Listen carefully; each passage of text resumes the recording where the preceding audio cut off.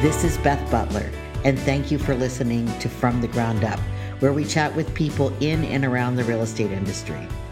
I have been in the real estate business for 35 years, and much of my experience has been about building the business from the ground up. And I'm pleased to share some of the people who I've met along the way and who have helped me build in this podcast. Hi, this is Beth Butler, and welcome to From the Ground Up, a podcast about Miami real estate. Today, I'm happy to have Brian Shapiro, who is the Senior Vice President of the Joanne Forrester team at Compass. He is a Miami native. He grew up in the biz, licking and stamping direct mail envelopes for his mother, Joanne Forrester. Brian's career accomplishments are very entrepreneurial. He started his first company as a freshman at Emory with clients like Xerox, Motorola, Coca-Cola, Embassy Suites, and Hampton Inn. He then helped his dad run his dental and vision insurance company until he sold it to Humana. He started a real estate marketing and technology company that was sold to Dominion Enterprises that is now part of Homes.com. Next, he helped start and was the president and chief technology officer of a real estate brokerage company like Redfin that raised $30 million plus, but unfortunately launched right during the 4 hurricanes of 2004, and then the housing crisis got it thereafter. He changed directions and started and sold an international alternative medicine company, and that was a portal on altmd.com. For the last 10 years, he returned to his roots where he started when he was 6 years old, working with his mother in real estate, and is an integral part of one of the most successful Miami real estate teams that has been a top 10 producing team for at least the last 25 years. Welcome to From the Ground Up, Brian. Well, thank you. That was certainly a gracious introduction, and I'm excited to be here. We're so happy you're here, and I love that you're a Miami native. There are not many of us around, so I'm glad we're here, and we're going to start. But before I do a deep dive into the numbers, I'd like to just ask you a few questions. Tell me a little bit about how you got into real estate. Wow. Well, with a mom like Joanne, it's hard not to get into the business early. And God, when she was managing Coconut Grove Realty on Commodore, in the Grove, right next to where Lulu's is now, I pretty much had my,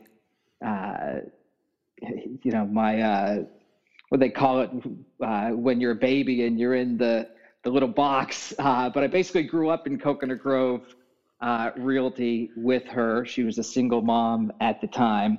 And as soon as I was old enough, she put me to work. So, back then we didn't have desktop publishing and color printing like we had now. So what the agents used to do was they would print a black and white brochure with the details of the home, and they would leave a blank space in the middle. And then they would go out and they'd make lots of copies of an actual photograph. And I would sit there and I would glue the photograph into the middle of the blank space on these brochures so that you'd have a photo on the brochures that she would pass out. So that's basically how I got started in the business. I love that we had those discount coupons to get photos reproduced at Eckerd's. So that's a bit of a time traveler for anybody else that's out there listening. How do you like working with your mother, Brian? Overall, it's great. We're a big family business, so it's not just me. It's also my sister Lauren and my aunt Sandy, who's my mother's sister.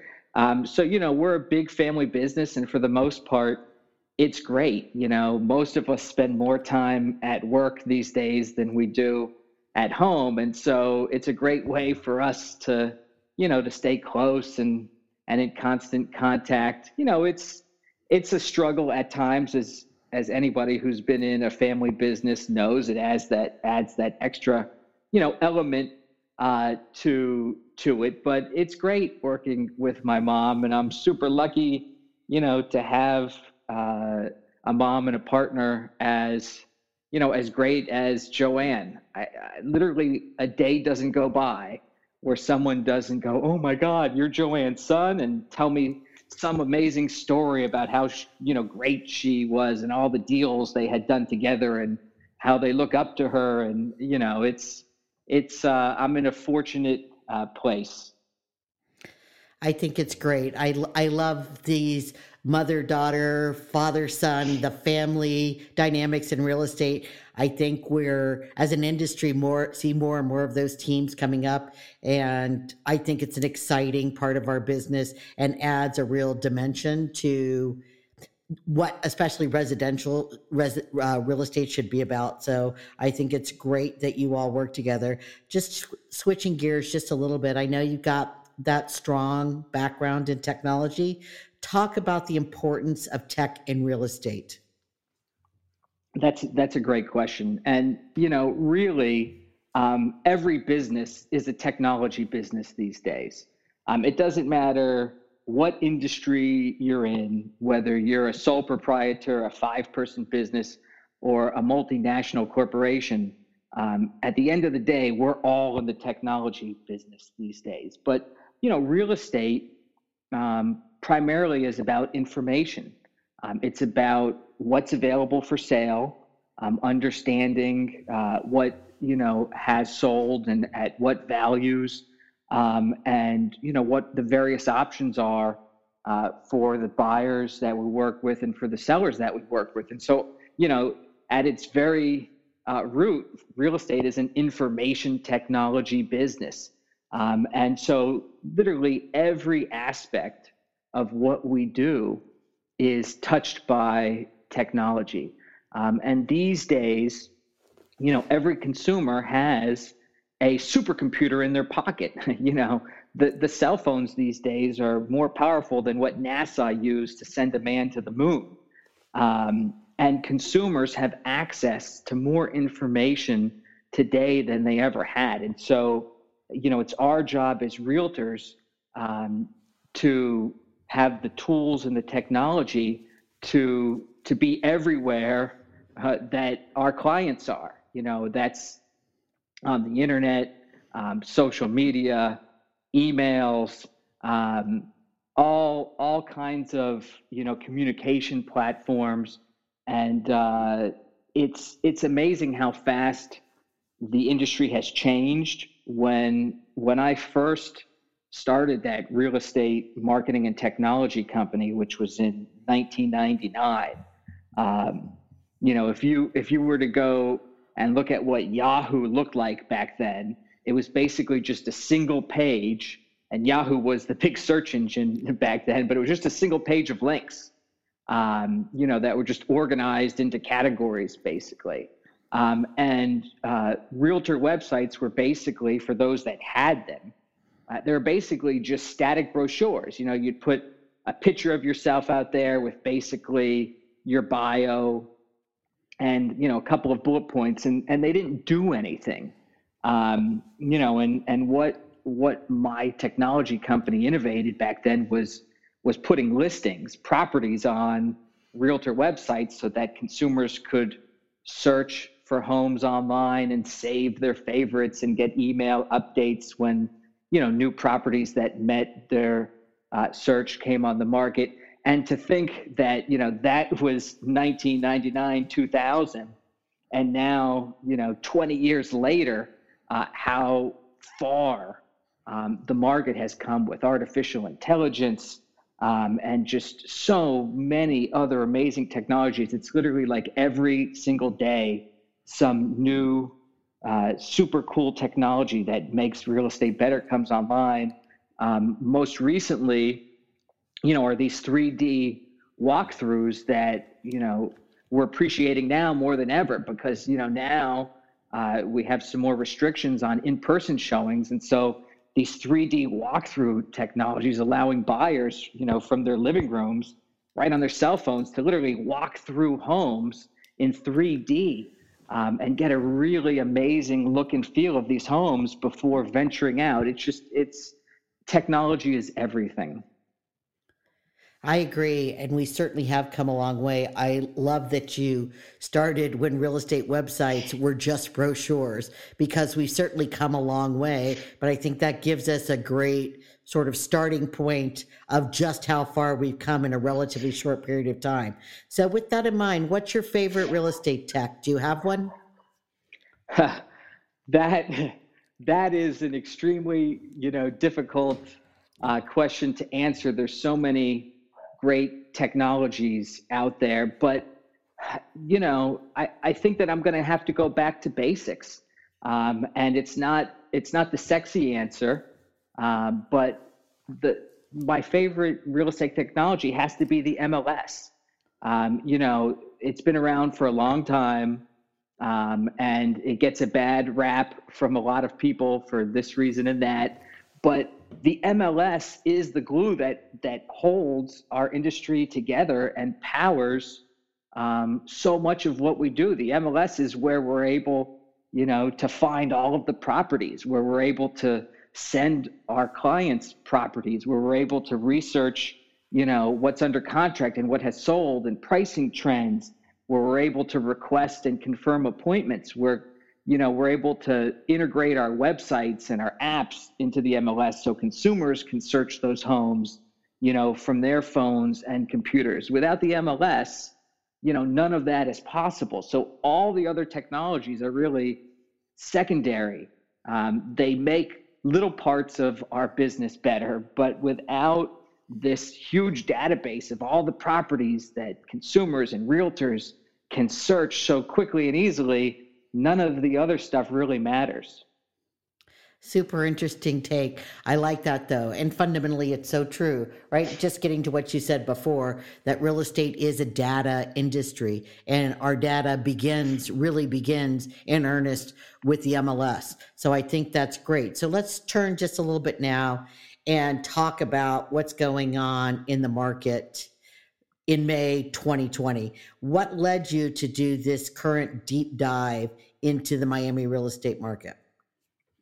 Well, we're always focused on what's going on in the market. Like I said, at the end of the day, real estate is about information, and realtors are about providing that information with context and wisdom, to our clients to help them make these extremely important buying and selling decisions. But it's funny how I got into doing this particular market research study that we started at the beginning of the quarantine, around middle of March.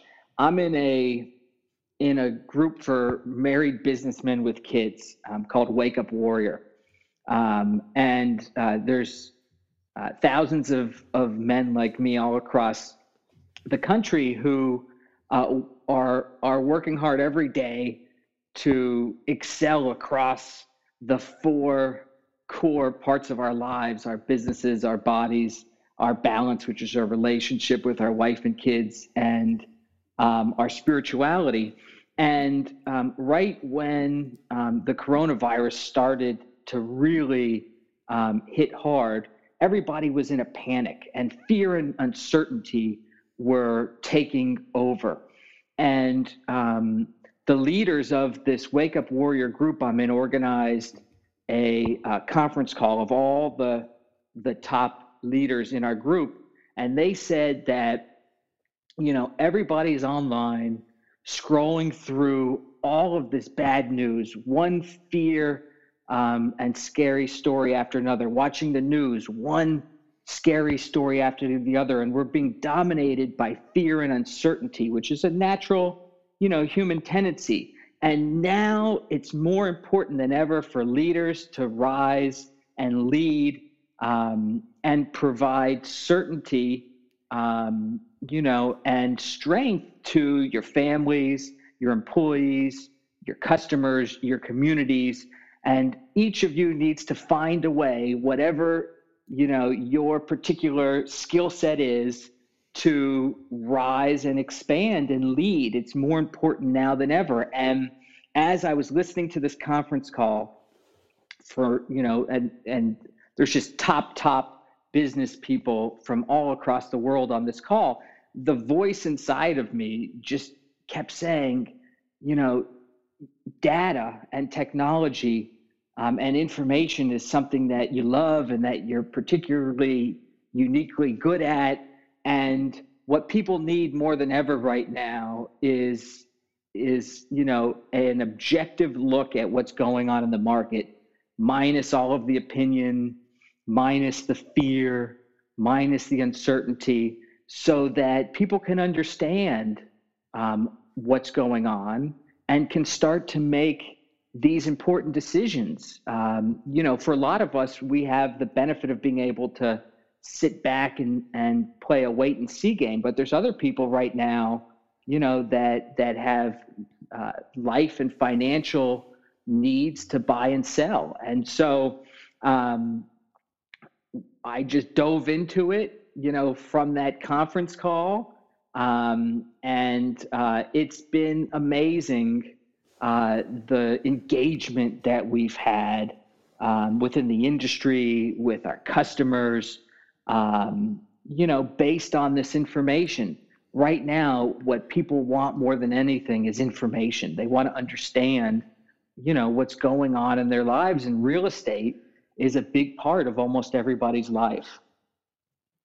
Yeah, I think you're right. I think you and I actually talked about it a little bit before when I first started talking to you about this great COVID-19 report site and the data you've been tracking.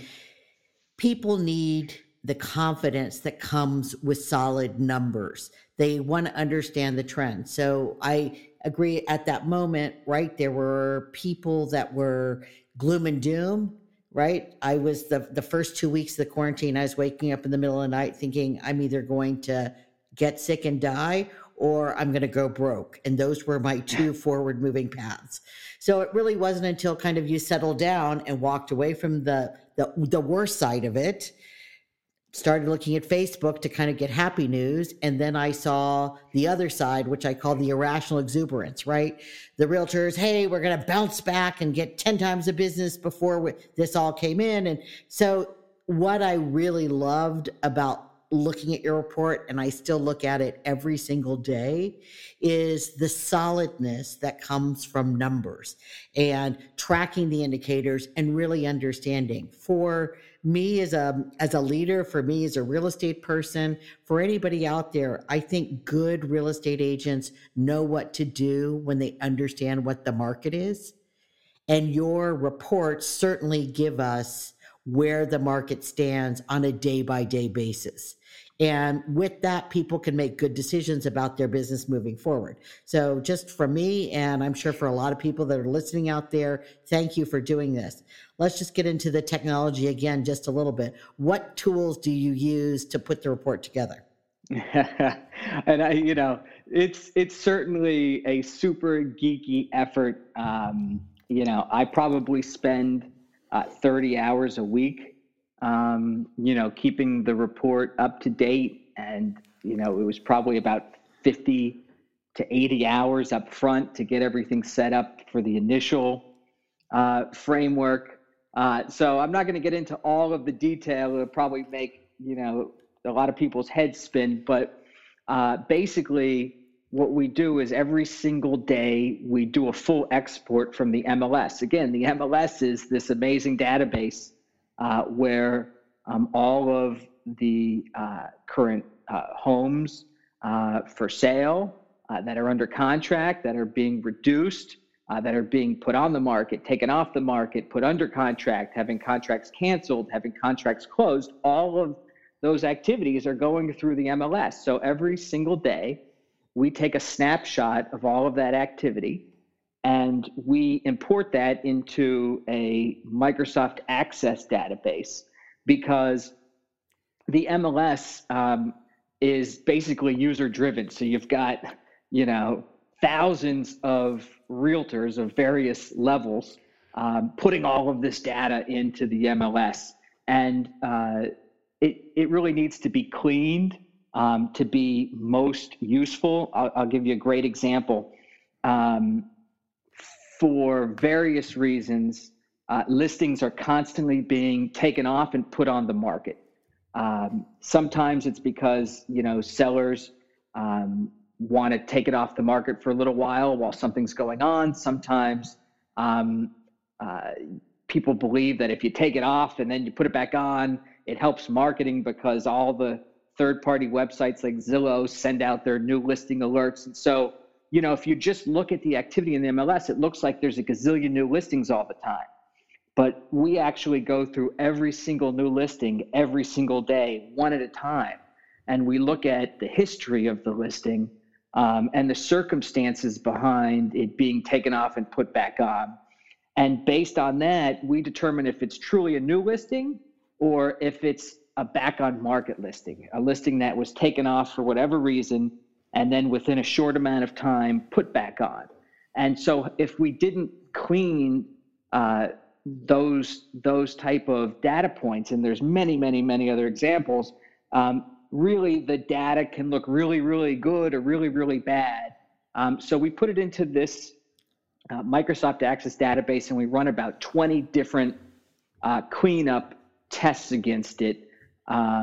And then once it's clean and standardized the best we can, then we take it from Microsoft Access and we put it into Google Data Studio, which is an analytics package from Google. And it's just an amazing product, like so many of other Google's products. And it takes that data and it allows us to build all of these different charts on top of the data. So we currently have about 55 very, very detailed charts off this data where we look at everything from new listings to off-market listings to price reductions to new contracts to canceled contracts to closed sales by price, by zip code, by property type, by all combinations of these things. And we produce over 50 very, very detailed, yet at the same time, easy to understand visualizations to make this massive amount of data simple, for people to know. Are things going up? Are they going down? What's the trend? And we do all of that in Google Data Studio. Then we, once a week, copy all of those charts from Google Data Studio. We annotate them in an online graphic design program where we put labels all over each chart. Oh, this was 3% up this week, and this was 5% down this week, so that we can point out for everybody looking at these charts important trends and changes that we're seeing. And then we take those and we put them online into the report website that we built, and we add expert insights and narrative for every report. And so that's the general gist of what we do, and we do that every single day, 7 days a week. We've been doing it for 8 weeks straight now. What leading indicators are you tracking, Brian? Well, like I mentioned just before, we're tracking all of these things, but my mom likes to say that real estate, for all its complexity, is very simple. You list and you sell. So at the end of the day, we have listings and we have sales. And, those are the two main categories that we're tracking. And within each one, we're breaking it down into, on the sales side, new contracts, canceled contracts, closed contracts. On the listing side, new listings, listings being taken off the market, listings being reduced. And one of the reasons why I felt it was important for us to do our own data analysis, because there is pre-existing data out there, was that most of what people historically look at are closed sales, because that's where the money is, and that's where all the focus typically is. The problem is closed sales are a trailing indicator. What's closing today was put under contract 30, 45, 60, 90 days ago. most of the sales that have actually closed, during the quarantine over the last 8 weeks, were put under contract before the quarantine.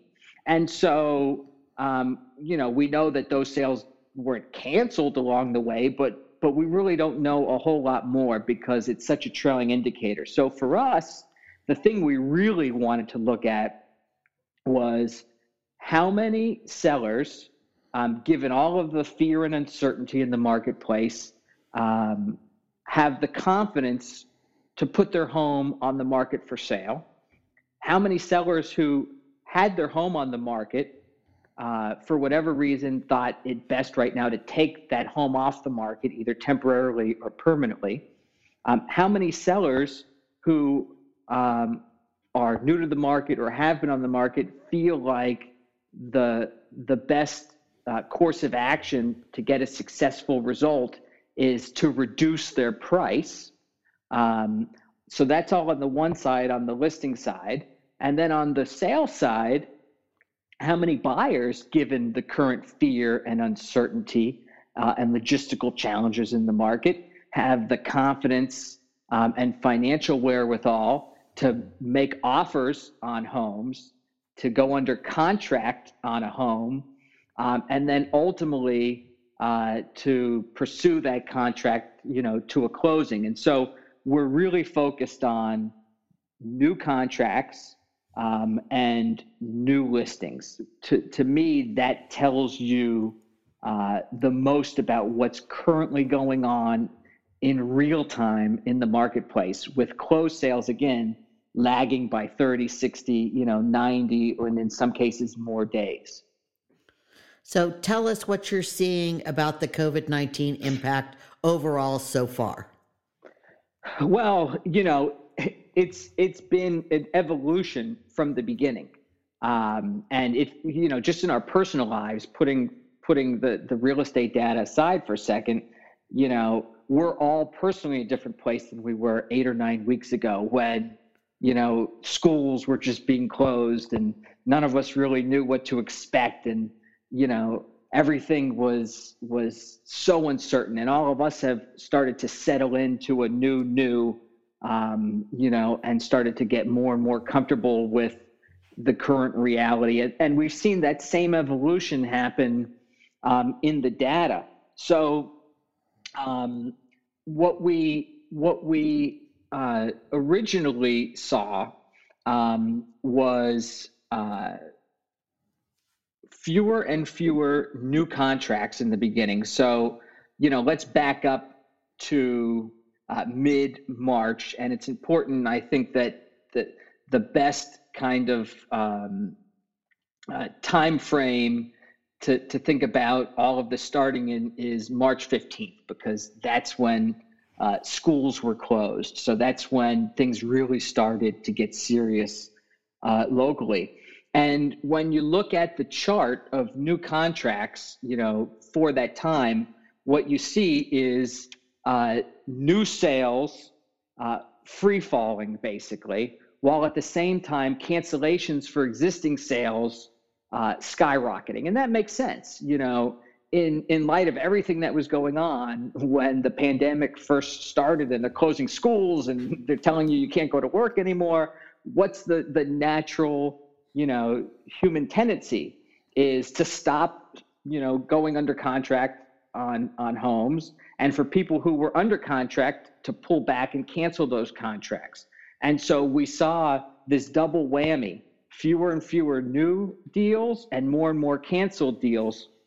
And, that really impacts future closings, because what's going to close in 30, 60, 90 days from today are contracts that are being executed today. And so we had very, very few contracts surviving those early periods. The few contracts that had been out there, were mostly being canceled. And at the time, we had, I'm looking right now at late March, early April, we had nearly 50% of contracts being canceled. during that time frame. What we've seen since is we've seen more and more new contracts being written and fewer cancellations of those contracts. So we're having more and more net contracts added to the pipeline of deals that will close in the next 30, 45, 60 days or so. So, for example, I'm looking right now, 1, 2, 3, 4, the last 5 weeks, we've had a net increase of new contracts of 9% or more. So we've had 5 straight weeks of 9% or more growth of new contracts, including last week, we had a 21% increase in new contracts versus the week before, which was 17% versus the week before, which was 21% more than the week before that. So, every single week, buyers are executing more and more new contracts, canceling fewer and fewer of those contracts. And so while sales are down, closed sales are down pretty significantly, and I'll touch on that just in a second, the market is definitely headed in the right direction. We absolutely see a light at the end of the tunnel. And these deals that are being put in place now are the ones that are going to close again in the next 30, 60, 90 days. Unfortunately, we have seen a pretty significant impact to close sales over the last 8 weeks. Interestingly enough, right after the quarantine, right after that March 15th date when schools were closed, we actually had a 25% spike in closed sales. It was almost like everybody was rushing to get deals done before the inevitable shutdown happened. And we see this really unusual 25% spike in that first week of the quarantine. But then we see a 9% decrease the next week in closed sales, a 10% decrease the week after, a massive 28% decrease in the third week of the quarantine. So we were closing about 450 sales in Miami-Dade County a month in January and February. And by early April, we were only closing 338 sales that week. And then sales started to stabilize. So for the next 3 weeks between early April and the end of April, sales for the most part flattened out, which was a really positive sign. And then 2 weeks ago, we had an amazing week where sales were up 23% and almost back to the same level that they were in January and February. But this last week, between May 3rd and May 9th, we had an unexpected, very significant decrease. Sales dropped 53% last week compared to 2 weeks ago. And last week, we only had 192 closings versus, again, about 450 that we were seeing in January and February. Now, some of that decrease can be attributed to the fact that there's usually a delay in reporting sales. So, a lot of the sales from last week are being put in today and tomorrow and, even into next week. And so these numbers will be revised up. But even after revision, we're going to see that it dipped again last week. And that makes sense because, again, the things that are closing now were put under contract 30, 69 days ago. And 30, 60 days ago was the beginning, of the quarantine. And so we're going to see a bumpiness over the next couple of months, I think, into the third quarter. But the most positive sign, and the thing I'll leave us with on this question, is that we see a massive increase in new contracts. We see a significant decrease in cancellations. In fact, cancellations were at the lowest point since the beginning of the quarantine for the last 3 weeks in a row. So for the last 3 weeks, we've had each week a new low for cancellations, and that's going to show up in closings in 30, 45, and 60 days from now. And we're definitely, in, I believe, a slow and steady recovery. Thanks for that. I think that's a lot to digest, but good news overall. So let's just go to the other indicator, listings. And can you just talk for a minute about, we know pendings are picking up, closed sales are picking up. What about listings? Are they increasing, decreasing? And what does the price overall look like? So I'm going to touch on the last part of the question first, and then I'll come back. Price is very difficult to look at in the short term. And we do monitor price. We monitor price of closings. We monitor price of new listings. We monitor price of new contracts. We monitor all of the price reductions, but it tends to fluctuate a lot, and there's not really a clear trend that I could say prices are up or prices are down. I look at the data on a weekly basis across all different property types and locations, and there's no clear trend yet of pricing. And I think a lot of that, is a trailing indicator, and we're not going to see major impacts to pricing probably for several weeks and even months. I think commonsensically we can expect, prices to drop. I don't anticipate in the immediate term or short term that prices will increase. I hope that they stay relatively steady. We'll probably see some decrease, but I have not noticed any clear change yet in pricing across listings, new contracts, or closed contracts. In terms of the number of new listings, it follows a very similar trend as new contracts. And that makes sense. You've got all of these sellers, and keep in mind, the market was booming in Miami in early March. We were on fire.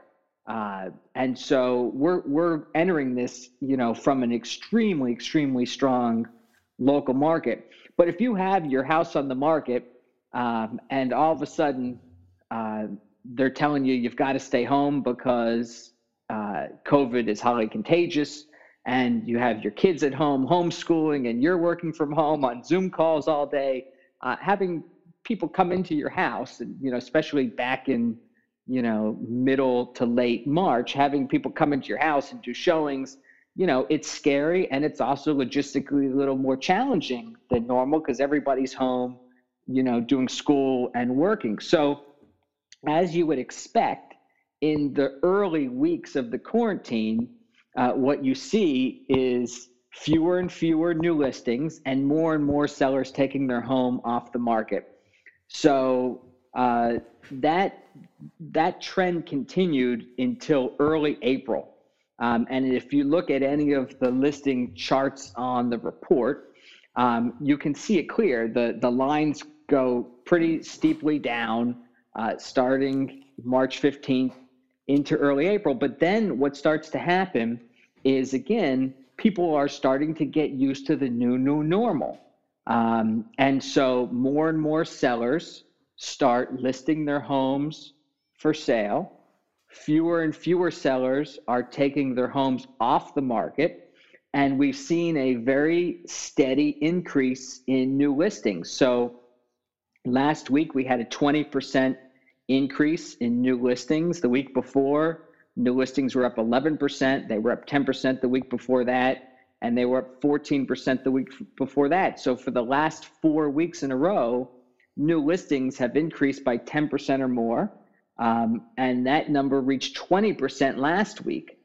So the first 4 weeks were all down. And the last 4 weeks are all up as more and more sellers are getting the confidence that things are going to be okay and putting their homes on the market. And fewer sellers are reacting out of fear and pulling their homes from the market.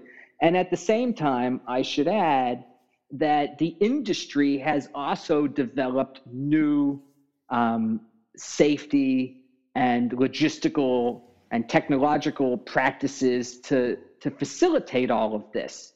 So, when the quarantine first happened, who would have known what a virtual open house was? Who would have known that you can do virtual notaries, and how you were going to photograph new listings, and what the proper protocols were for showing a house, and all of these things. And over the last 8 weeks, everybody's come together and figured all of this out. And now not only is a lot of the fear and uncertainty subsiding in buyer and seller psychology, but the industry has adapted new practices and technologies that are enabling people to move forward. And so all of this is happening at the same time. The data has shown it very clear, and we're feeling it in our business. I talk to top agents, not just around Miami, but the country, almost on a daily basis, and everybody is feeling it in their business. Showings are up, offers are up, new listings are up, web traffic and phone calls and inquiries are up. Despite some significant challenges ahead, I don't want it to paint, a totally rosy picture. People are positive and things are moving forward. Right. I mean, to be fair, we're still down from this same time last year. It is our typically March, April, and May are very busy months in the Miami real estate cycle. So business is definitely off, but I think the whole point here is it's not without hope. Things are picking up. This isn't going to be where everything comes to a grinding stop and nobody is transacting real estate. It is picking up. People have adapted. People are resilient. Buyers and sellers are resilient, and things, the market is moving. With that in mind, have you noticed that there's any price segmentation? Are certain markets more impacted than others? Absolutely. And interestingly enough, it's changed a little over time. The $1 million plus upper end of the market was the first to pull back. Those sellers were the first to take their homes off the market. And they have been the slowest to get back into the market. But more recently, and overall, what we see is that the 500,000 and under price segment clearly has been hit the hardest. So, for example, 500,000 and under sales were down. I'm just pulling up the number now. We're down 55% last week, and are down 62% below their pre-quarantine average. Do you think that's financing? I mean, what do you think that is? Is inventory getting super short supplied? What do you think are some of the contributory factors here? Well, I'll opine, but one of the reasons why I went into the data was because I like to let the data speak for itself without trying to rub my crystal ball. But we want your expert opinion here. So please opine. I think that the number one reason that we're seeing the under 500,000 impacted the most significantly is because, unfortunately, those employees, that part of our workforce has been impacted the most by the shutdown. Those are many of the workers who have been laid off or furloughed, whereas many of the people in the million plus range, for example, are still working from home, and are own their own businesses and, haven't been as affected financially. And I think that's a big part of what you're seeing play out in the market. From a financing point of view, actually right now, pretty much the only type of easy financing is 500 or under, which are the Fannie Mae and Freddie Mac conventional loans. The jumbo non-conventional financing, despite mortgage rates being, at absolute historic lows, because the secondary mortgage market, where mortgages are bundled and sold to investors, has really frozen up over the last 8 weeks, and it's challenging to get a jumbo loan right now. Most of the financing is actually in the 500,000 and under range, but again, I think that segment of the market has been the most impacted by the economic issues that we're dealing with right now. The other segment that's been definitely impacted more than any other is condos. So condos were down 64% last week and are down a staggering 73% from their pre-quarantine average. So we were doing about 185 condo sales a week in January and February. And last week we had 50. So you're talking about a 73% decrease in condo closings. And we see the same with new contracts. And to opine on that one, I think that the reasons are twofold.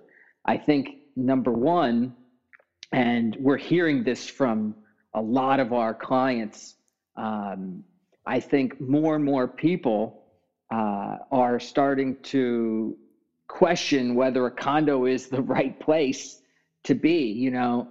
I've been sequestered for 8 weeks on half an acre in Pinecrest with 2 trampolines, a full soccer and lacrosse field in my backyard, a pool.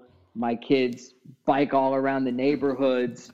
And while it's still been, challenging being locked up at home with my 3 teenage children during this time and working from home at the same time, compared to our friends and our clients who have been quarantined in condos, and the condos have all of the amenities closed. And if you want to leave, you have to venture into the shared hallway and the shared elevator in pretty tight spaces. I think that there's definitely a number of people who have been in condos who are starting to think more about single family homes and townhomes. And you actually see an unbelievable spike in townhome contracts, which is one of the most surprising outcomes of all of this. And I think the other reason why you see such an impact to condos is it's logistically very challenging right now to show and close on condos. So many condos are not allowing showings at all. I had a request to show one of our units at the Ritz in Coconut Grove. The building won't let us in. Even if you have someone who wants to go under contract, getting inspectors in is challenging.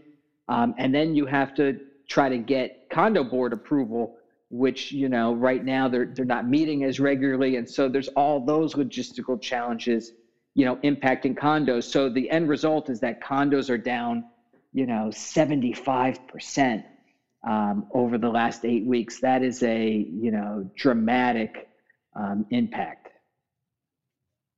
Yeah, I mean, I think also I consistently am hearing that from other urban markets where there are condominiums, residential condominiums in the downtown corridor. There is a flight to single family that I think is happening in a lot of cities all over the country. It'll be interesting to see how that holds out over time. But I think certainly people are feeling that it's better to quarantine in a place where you can step outside in the backyard or hop in a pool as opposed to just extending yourself to your balcony at best. So it'll be interesting to see if that continues. You talked about townhouses. Is there anything else that's surprising you about what you're seeing in the market? Well, I'll say three things have really surprised me.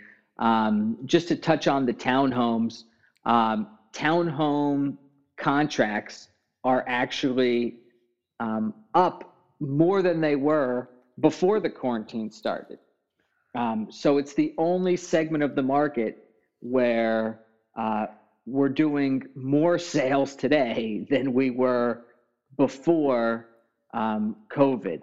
And I think that one of the reasons why is that if you're coming from a condo, in part because condos are more affordable than single family homes, a townhouse is kind of a lateral move in terms of affordability, where single family homes tend to be more expensive. And so for a lot of people who are looking to get out of townhomes, where budget is a major factor, a townhome, becomes the most viable alternative. And so townhome contracts have been up 5 of the last 6 weeks and are above where they started before the quarantine. So that's been surprising. The other surprising thing is one of the outcomes of COVID and the current environment is that a lot of the looky-loos and less serious, less qualified buyers aren't out there right now. The buyers who are taking the time to actually go out in person in masks and gloves and see homes and write contracts are the most serious buyers that we've experienced in a long time, if not forever. And what's surprising, and it makes sense looking back, hindsight's always 2020, but what's surprising is how few contracts are being canceled right now, compared to what was the historic rate. And I think a big part of that is, if you're going out right now and you're making offers on homes and you're going under a contract on a house and putting a deposit, it's because you're serious about buying right now. I mean, yes, there's people out there who are opportunists who are looking for, steals. But the majority of people who are out there because they need to buy for some life reason. They're moving here to get out of New York. They sold something and they need to buy. They're getting married, they're getting divorced, and we're seeing a historically low rate of cancellations that we have not seen in a long time. And to me, again, it makes sense looking back and kind of piecing the puzzle together, but it's not something I would have anticipated 8 weeks ago. I would have said cancellations will continue, to be very high as people, are scared and uncertain. But that's not been the case. And the third thing that's been surprising, and I guess it shouldn't be, is just how resilient people are, and how quick we adapt to almost any situation. It's only been 8 weeks, and these have been a crazy 8 weeks. You almost forget what 8 weeks ago was like when we heard on the news for the first time that my kids weren't going to be going to school for the rest of the year, and we were all going to be teaching from home and our office was going to be closed. And I mean, the sky was falling back then. And yet, last week we closed 200 deals in Miami-Dade County. We put another 520 or so homes under contract last week. We listed hundreds of new homes. Business is happening. People are adapting, and the market, we're down. I mean, again, we've talked about this. It's going to remain challenging, for at least the next couple months, if not through this year. But it's been unbelievably inspiring, just how resilient and adaptive people are. The buyers, the sellers, realtors, the lenders, the attorneys, the title companies, the photographers, the inspectors, the appraisers. I mean, these are all people who, while everybody else is mostly quarantined at home, are out there, doing inspections and appraisals and closings, and they're happening every day. That's been surprising how fast things, have normalized, stabilized, and are starting to come back. Yeah, thank you. I think that's great, and you're right. It is amazing how quickly people have adapted, especially in real estate. I think that's what I see the most, at least, is that people, that first resistance, nobody's going to look at a virtual showing, has quickly transformed to, I did 2 deals last week, all of them virtual showings, virtual transactions from beginning to end, things that we never would have even considered a possibility 3 months ago is now a day-to-day happening. And it is inspiring. It is amazing to me. Like I said it earlier, good real estate agents will always figure out what to do. You just have to help define what it is they're dealing with, and then they'll figure it out. So thanks for that.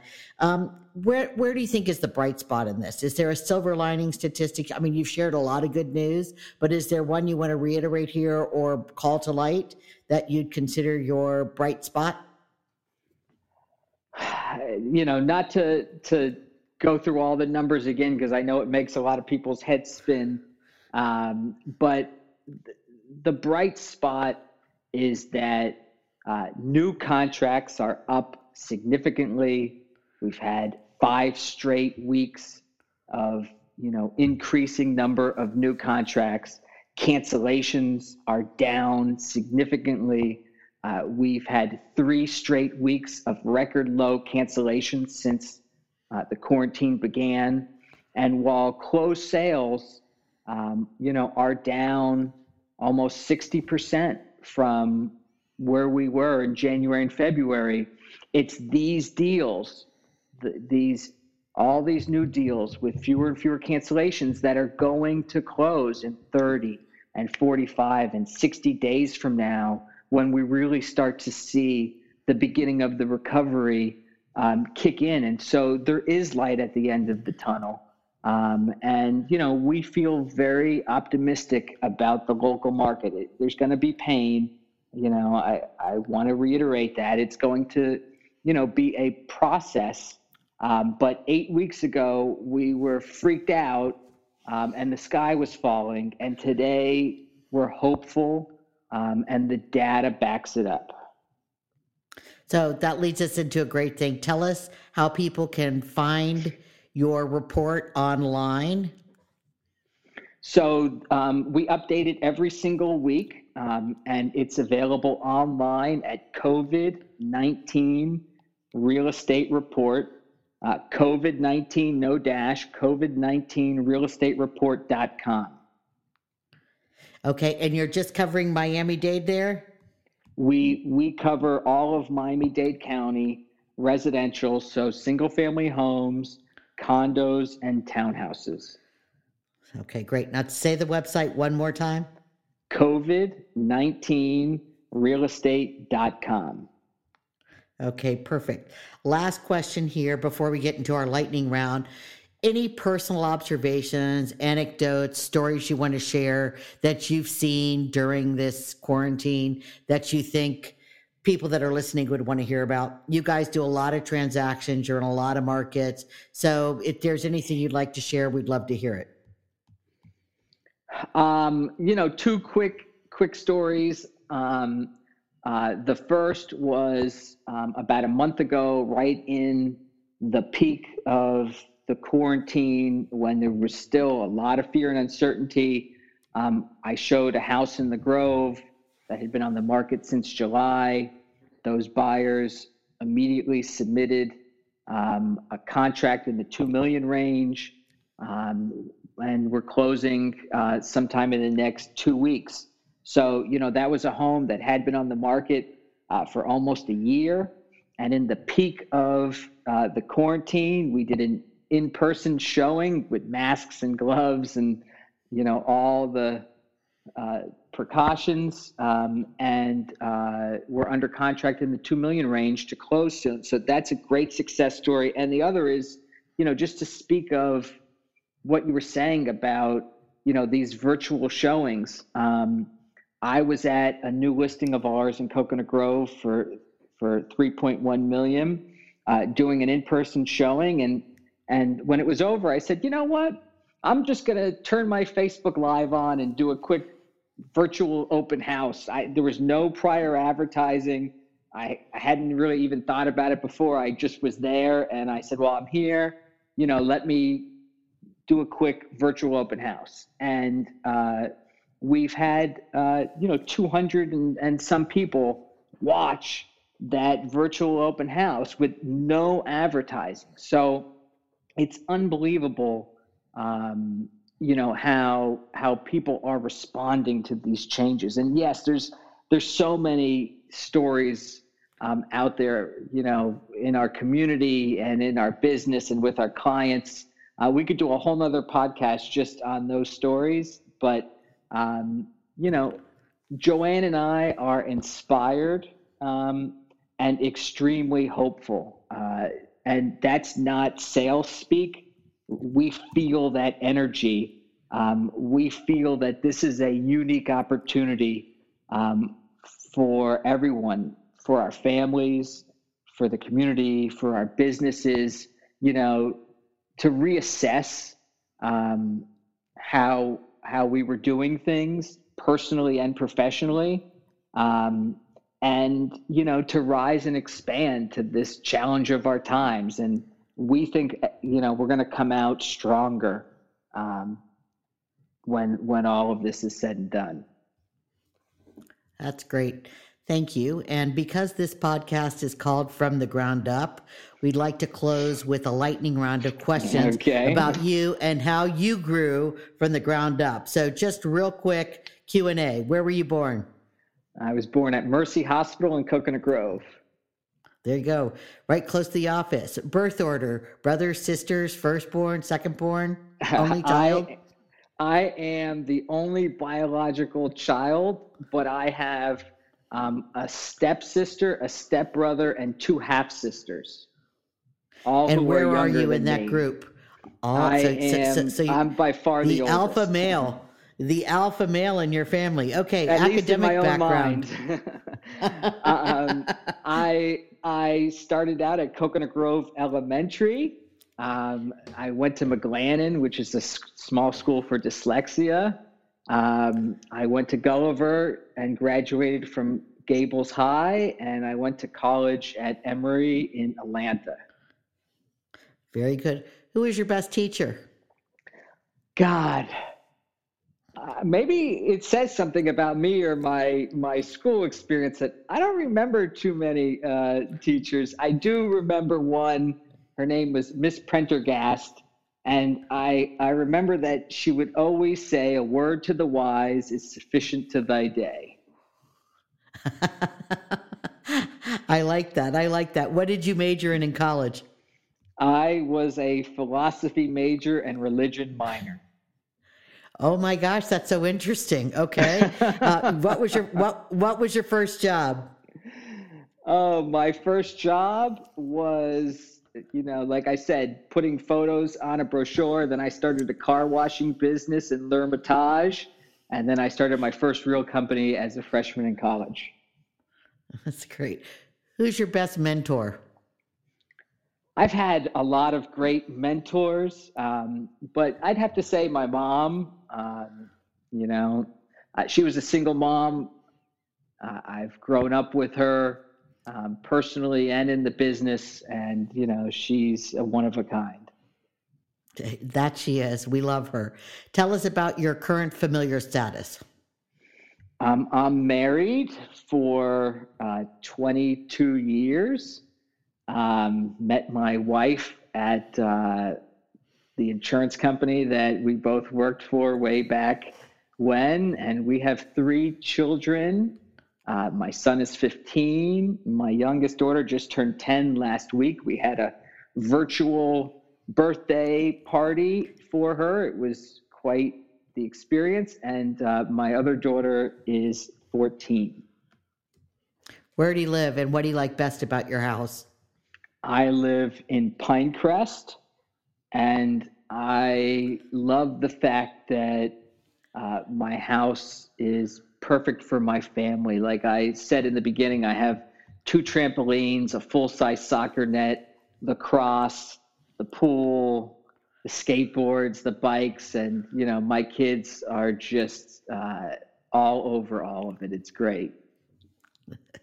So since we're all suffering from a little bit of wanderlust, what's your favorite vacation spot?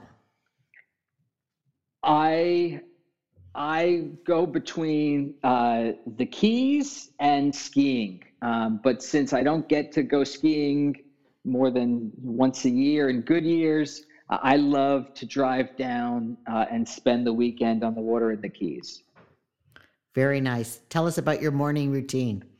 My morning routine is insane. Part of this Wake Up Warrior group I spoke about earlier, I'm up every day at 4:30. I run between 5 and 10 miles. I meditate. I journal. I send love letters to my wife and kids. And I drink a green smoothie. And that is our morning routine, 7 days a week. We have an app that we track all of that in, and that sets us up for having a great day. Up at 4:30 and all of that probably before I ever wake up. Congratulations. That's a great morning routine. What do you consider your biggest failure? Oh, wow. That is an excellent question. I would say since this is a relatively business-oriented podcast, the real estate company that we started in 2004, we raised over $30 million for. We had the most amazing business plan and technology as you'd expect to raise that kind of money, and management team, and just so much promise. But right when we launched was the 4 hurricanes of 2004. That was Katrina. It was a brutal year. And then right when we started to recover from the hurricanes was the housing bubble and crisis. And we had to close shop, and it was extremely disappointing. Yeah, I don't think that time was great for anybody, but it was certainly a rough time to try and start a real estate company, that's for sure. So let's flip to the other side. What do you consider your biggest success? My biggest success is my family. I've been married for almost 23 years. I have 3 great kids. That's the most important thing in the world to me. Everything else, and I've had great business success, but everything else is secondary. Do you have an aspirational goal? My aspirational goal is to live a life of purpose and passion, feeling alive and on fire across those 4 key domains that I mentioned earlier: my business, my wife and kids, my spirituality, and my health and fitness. that's not easy to achieve. But every day I'm up at 4:30 doing the work to get there. Yeah, it sounds like it. What's been your favorite part of quarantine? Wow. My favorite part of quarantine is rediscovering family time. Um, you know, we all make trade-offs in our lives, primarily around work, to support and feed and do all of those things for our families. And we don't realize how many times we put things off till tomorrow. I'll do the bike ride tomorrow. I'll watch you, kick the ball tomorrow. We'll do family dinner tomorrow. And tomorrow is then tomorrow. And, we make all of these trade-offs, especially as realtors, when we work 7 days a week, 24 hours a day. And I'm having family dinner 6 nights a week now, where we sit down, we laugh, we joke, we go on bike rides. These are things that we never, we did them, and I've always been super involved with my family, but not like it is now. And hopefully, these are things that will stick with us even when we get back to normal. Yeah, I think that a lot of people have had a similar revelation and feeling about quarantine. And it's been really interesting how we all look back and realize how busy we really were, but busy at being busy, right? And now focusing on what matters most, including family, seems to be a big takeaway from life in quarantine. So thank you for sharing with that. Before we sign off, Brian, where can people connect with you besides the website, which we talked about earlier? Are you on Instagram? You have social media handles? What's the best way someone can get in touch with you if they want to follow up after listening to the podcast? So yes, I'm on Facebook and Instagram, Brian Shapiro. But probably the best way is by email. And so my email is Brian, Brian, at uniquehomesofmiami.com. Brian at uniquehomesofmiami.com, or just Google Brian Shapiro, Joanne Foster team, and it will point all the different ways to find me. Thank you so much for joining me today, Brian. I really appreciate you being our guest here on From the Ground Up. You are not only gave us a deep dive into the Miami real estate numbers, but I love that you kept coming back to the balance in your life and the 4 things you're trying to work on, and really appreciate that we got to know you a little bit better. And thank you personally, and for, I'm sure, a whole bunch of people that are looking at your website and using it as our basis of information of how to deal with the quarantine. And I hope you'll come back maybe in 4 to 6 weeks and give us an update. That would be great. And thanks so much for having me. This episode of From the Ground Up was sponsored by Feather the Nest, the crowdfunding source for all of your real estate needs. Why register for silverware when you can start your way to owning or renting your own home? Please sign up for your nest at www.featherthenest.com. A special thanks to my extraordinary producer, Sohail Fazludin, who has made this podcast possible.